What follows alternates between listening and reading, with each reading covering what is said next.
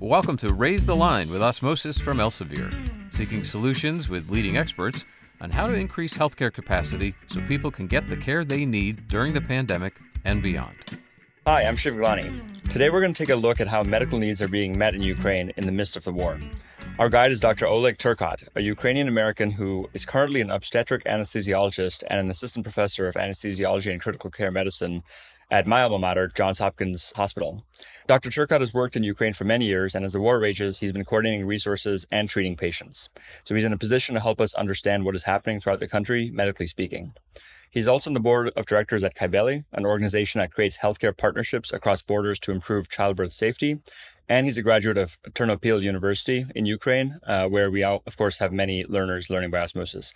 So, Dr. Turkot, thanks for taking the time to be with us today. Shiv, thank you so much for having me. It's a real pleasure to be able to talk about some of the work that we're doing and our fantastic partners all over Ukraine. Totally. So let's get started by learning first about you personally. Can you give us a bit of a highlights of your bio, what got you interested in medicine, and then specifically anesthesiology? Of course. I was born in Ukraine and we immigrated to the US in 94. I returned to Ukraine in 2004. I got to be a part of their first Orange Revolution, which really changed the way I viewed my responsibility to the country. I graduated high school there, went to medical school there, got married, and there was a lot of promise in the country at that time, but I did not see as many opportunities. So I returned to the US. Here, I did my residency, did my fellowship. I stayed on as an assistant professor with Hopkins, and I recently completed one more fellowship in chronic pain medicine. One of the things that I would see when I would compare the way that we were educated in Ukraine to the way that we're educated in the US is here, learners are a lot more active. It's a lot less book memorization. It's a lot more taking care of patients and problem solving. And back in 2016, I had the opportunity to join a medical mission to go to the Balkans. We worked in Serbia, Bosnia, Macedonia. And the whole time I was talking with my mentor at the time saying, this place looks exactly like my hometown. These people look exactly the same. And the same issues that we were dealing with when I was going through my medical school, those are the issues that I'm seeing here today. And he challenged me to get involved and start working on developing a project for Ukraine. In 2018, we had our first meetings, our inaugural mission. And since then, we've expanded all over the country. We had founded the Modern Obstetric Practice podcast that we do in Ukraine for obstetricians to help improve their care, because obstetric anesthesiologists can't really do anything unless our partners are on board. And then we provided on-the-ground training, including assisting them with development of national protocols. And we were really happy with that mission. We had big plans. We were just starting a difficult airway school. And then the war happened. And war brings out, I think, the real nature of a lot of people. For us, after the stress and fear subsided, we realized that we made commitments that we're not going to be able to step back from. And I remember on the 28th of February, writing a mass email to all of our partners saying that, no matter what happens, we're here for you. And we're going to continue to make it better to the best of our abilities. And that's been kind of the modus operandi the entire time since then. It's been one of the most rewarding things I've done in my life. And as far as why I would become an anesthesiologist, because I think that we can function in many places. And if I look back at it now, I became an anesthesiologist to be able to do this specific type of work. Well, it's incredible. I mean, I know our audience has obviously been following the news quite a bit about what's been happening in Ukraine since it began. And, we have gotten really involved on the Osmosis and Elsevier side as much as possible, helping the thousands of people we know who learn by osmosis there. But you've been on the ground. You actually went to Ukraine earlier this year, right after the war started, and we're recording this a couple of days before you're about to go back. Can you talk to us a bit about kind of what it's like, what it was like in the early days of the war, treating patients, any memorable moments, and then what it's like now, several months later? The war's gone in phases. So initially, everybody was shocked. Nobody understood what in the world was going to happen. When I was crossing the border, it was when the Russians first shelled the nuclear power plant. I remember being in the car thinking about the fact that if this thing explodes, likely the areas that I'm going to be going are going to be completely unsafe. And then thinking back to the fact that, well, we made commitments, and also if it explodes anywhere in Poland and Eastern Europe, probably is going to be also reasonably unsafe. So we decided to kind of move forward. Initially, there was a bit of community-based organization, meaning every single person was trying to figure out, how do we help? The pathways that existed were not designed to supply this large amount of medical training, this large amount of medical aid, or all the other things that were missing. We initially started with helping paramedics have access to tourniquets because the Russians had shot at multiple ambulances, and the paramedics were concerned not only for the safety of the patients who they were going to be out taking care of, but also their own safety. And we were able to donate large amounts of that sort of equipment. Now the situation has changed. There's a lot more equipment on the ground. There's a lot more organization at the both government and local level to be able to receive aid. There's also a significant need for training. So often equipment is easier to provide than to make sure everybody can use every piece of equipment the best way that they can and to really improve patient outcomes.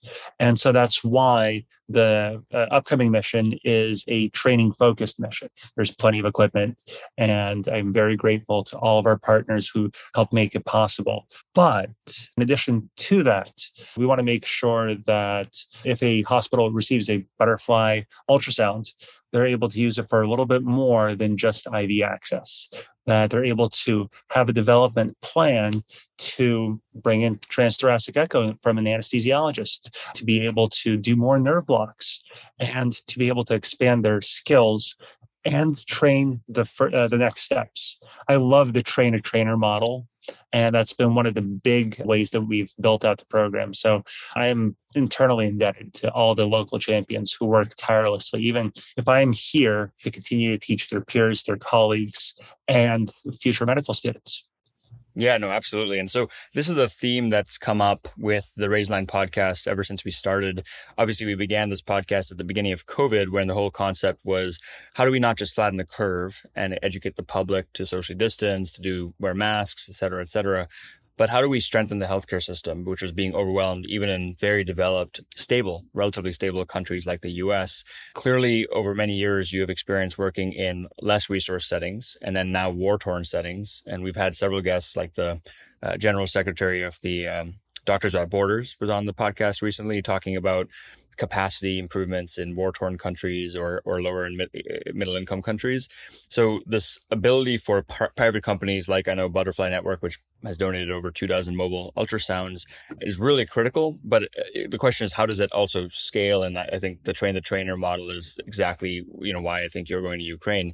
So can you tell us about the relationship with Butterfly and how it got started, and how you could imagine scaling it in addition to training people on the ground? So in probably the most millennial way, it all started with a couple of tweets. I was leaving on the 2nd of March, and when I looked to order butterflies, it would take a couple of weeks for me to get any sizable amount of equipment. So I was fortunate to have my Twitter friends, and I reached out to several of them. Emily Sharp, who's very active in the Society of OB Anesthesia, put a blast out through Twitter to see who can donate a probe or send it over in like a day. And the response was amazing. I think we got 5 probes in less than 24 hours. They were in our hands, and we were able to travel with them. From there, we also were reached out to by Butterfly, and they offered to help support the project. They sent additional probes over to us. And in addition to that, they helped with fixing some of the difficulties that a lot of the Ukrainian hospitals have. So right now, they're working on a Ukrainian translation of the app so that people can actually read what is written and have a better utilization of that equipment. They also have waived subscription fees for donated ultrasounds. So that ends up being a significant part of their revenue model. But I think they feel passionate about giving access to people to the appropriate equipment, which is very generous of them. Finally, Their price point and capacity is such that overall it's reasonably affordable. We also donated a couple of full-size obstetric ultrasounds that were many tens of thousands of dollars.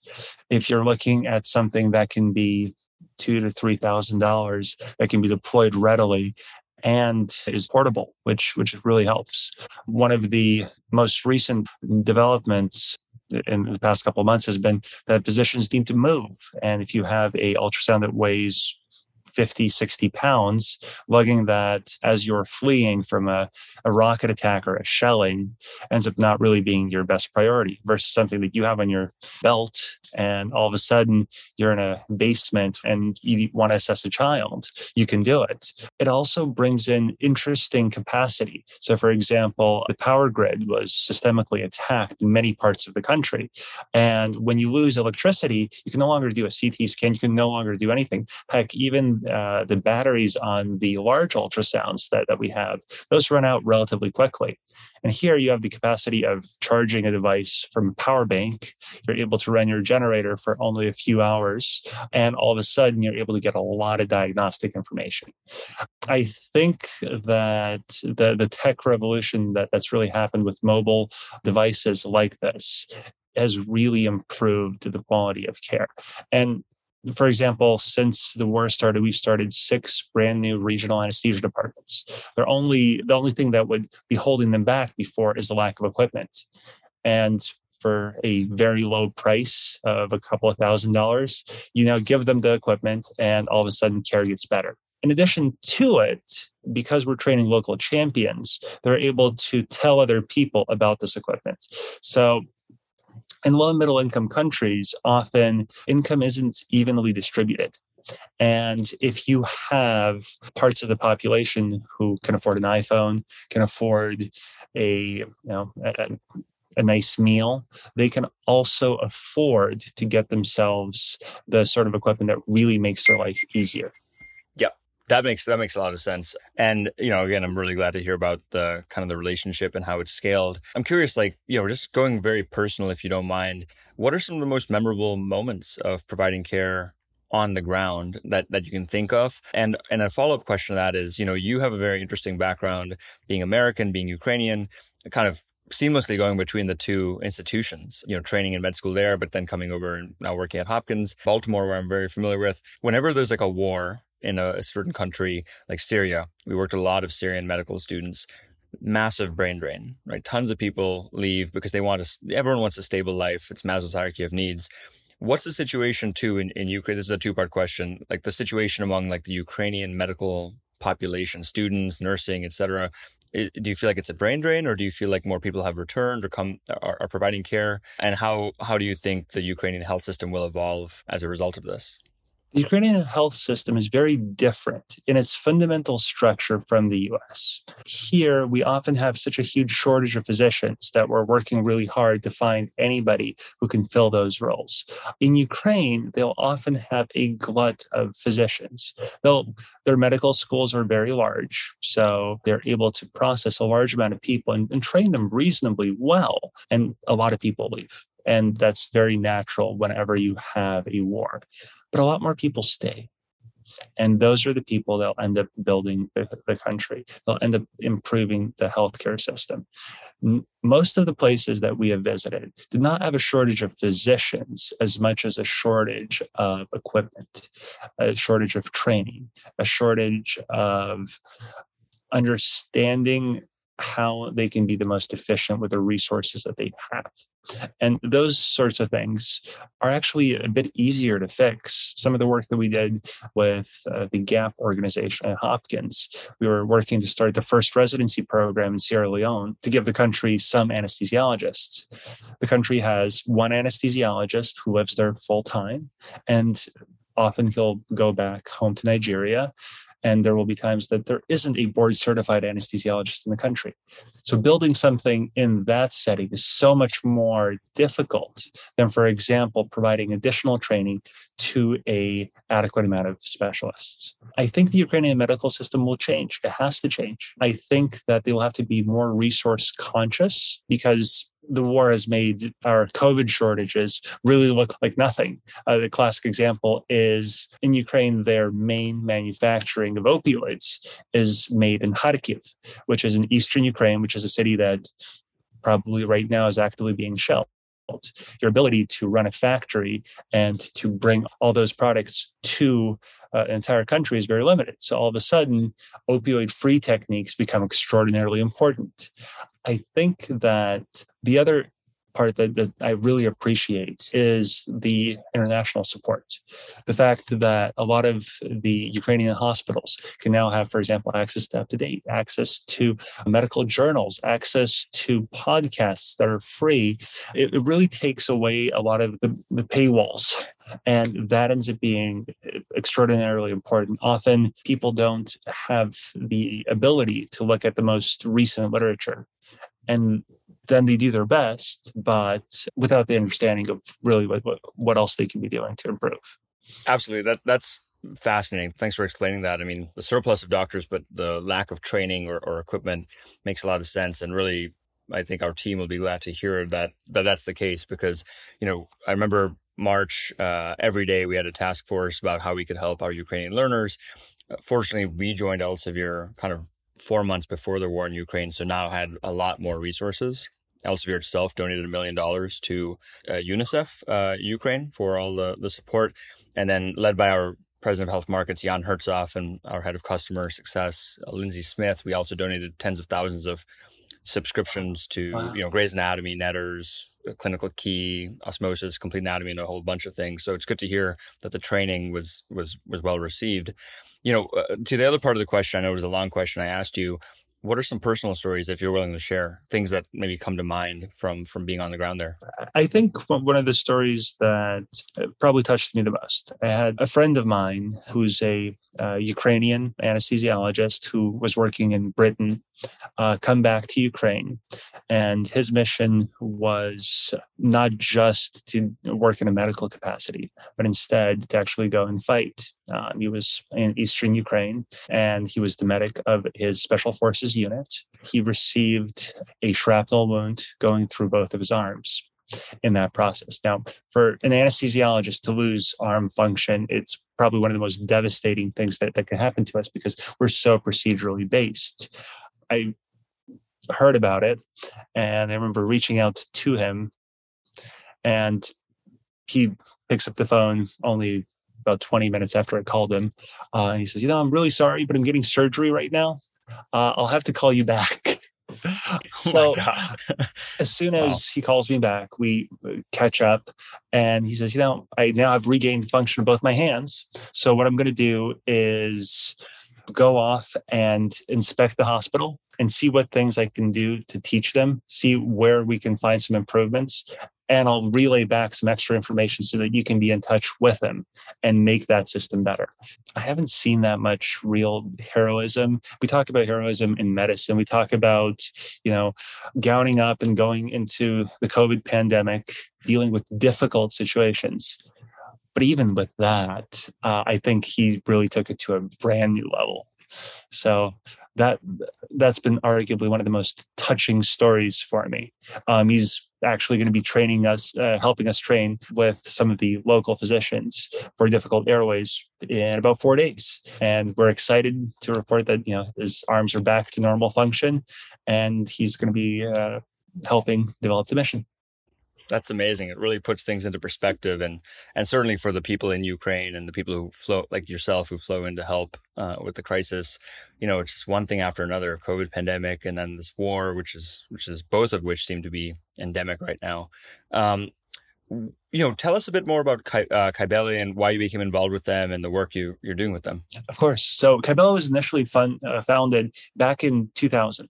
They were founded when one of our leaders traveled to Turkey and noticed the difference in care for women during the laboring process. She helped write the first textbook for obstetric anesthesia in Turkish. And from there, they started their work in Ghana. They did a huge project in Georgia, Armenia. We're currently active in Bolivia, the entire Balkan region, Ukraine, and Mongolia. So The way that we assess societies, I think one of the biggest telling signs of development is how well do we treat women and children. And if you think about it, the birthing process is a really vulnerable process for women. So anything that we could do to make that better is really a worthwhile endeavor. From there, the opportunity to participate in trips during residency was really paramount in getting me involved and really helping expand the idea that you can be a practicing anesthesiologist and also do really helpful work worldwide. Often doctors are busy, and it's really hard to consider the idea that, you'll take 10, 15, 20 days off until a bit later in your career. For me, this is where it all started and where I see it continuing over the years. That's amazing. Definitely would love to put that in the show notes and get people to look at both Butterfly as well as Kybelle, both very worthy organizations to partner with. And I love that you refer to, how we treat the vulnerable in our populations. We're recording this today on August 15th, which is happens to be Indian Independence Day. And so this quote from Mahatma Gandhi, or ostensibly from him, has been circulating, which is, "The civilization is measured by how it treats its weakest members." And so certainly the women and children, especially in lower income countries or countries that are war torn like Ukraine, is really critical. I know we're coming up in time and you have literally you're scrubbed in right now, or not scrubbed in, you're in scrubs as we're recording this. So I want to be respectful to your patients and you. I had two other questions. The first is, how can our audience get involved? How can they help? Obviously, there was an outpouring of support in March, April, May. It seems like things have calmed down a bit since then. What do you guys need most? Overall, whenever we consider these things, it's always a marathon and not a sprint. In the initial phases, you hear about the war, you hear about horrible things that happen, and people want to donate money, donate their time, and come over and help out. Now, since that interest is slowly starting to wane, I think the most important thing is to continue to be supportive, to continue to support organizations that are doing the work on the ground. And because this is going to have to continue for years, to continue to do that work in the future. A lot of Ukrainians are displaced in Europe. If you're able to reach out and help them, it's very helpful for people who are, for example, on the front lines, either in the hospitals, in the trenches, or just living in Ukraine and not really able to get out. We would always appreciate donations to Kybelle. And if you're so inclined, we would make sure that the funds would be used to help take care of the most vulnerable people in Ukraine. Amazing. So we'll definitely put that in the show notes as well. And my last question for you, and this may actually be a personal question because, as I mentioned, I'm still a medical student at Hopkins. I just have taken a leave for now nearly a decade to start and grow osmosis. So you could actually be my attending in a couple of years for anesthesiology or OB-GYN or whichever service we're on. What advice would you give me and other healthcare professionals about meeting the challenges of the COVID pandemic, the war in Ukraine, the healthcare system in general moving forward? I think that for many years, we've dealt with many difficulties. And I think that modeling the resilience that you see in people who went through difficult situations is one of the best ways to be prepared. That being said, nothing prepares you for every single situation. So this is where a strong base of knowledge and also a human side of compassion really makes people be fantastic physicians. That's incredible advice and certainly a good reminder for those listening out there. Is there anything else that you'd like our audience to know about you, about Butterfly, Kybelle, Ukraine, or anything else that you'd like to leave them with? I think to close, the most important thing to remember is these sorts of crises will happen in the world. And if you feel the call to do something, no matter how improbable and difficult it appears, just trying your best and working on it can have you reach incredible successes. So never sell yourself short, and please continue trying to work to help people. Well, Dr. Turcotte, thank you so much, not only for taking the time to join us on the Raise the Line podcast, but more importantly, for the work that you're doing on the ground in Ukraine and also even in Baltimore at Hopkins, raising the line, training the next generation of healthcare providers and providing direct patient care. Sure. Thank you so much. It's been a real pleasure talking with you. And with that, I'm Shiv Gulani. Thanks to our audience for checking out today's show. And remember to do your part to flatten the curve and raise the line. We're all in this together. Take care.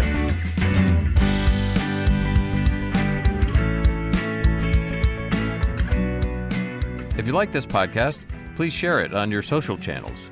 You can also subscribe to the series and check out all of our episodes at osmosis.org/raisethelines podcast.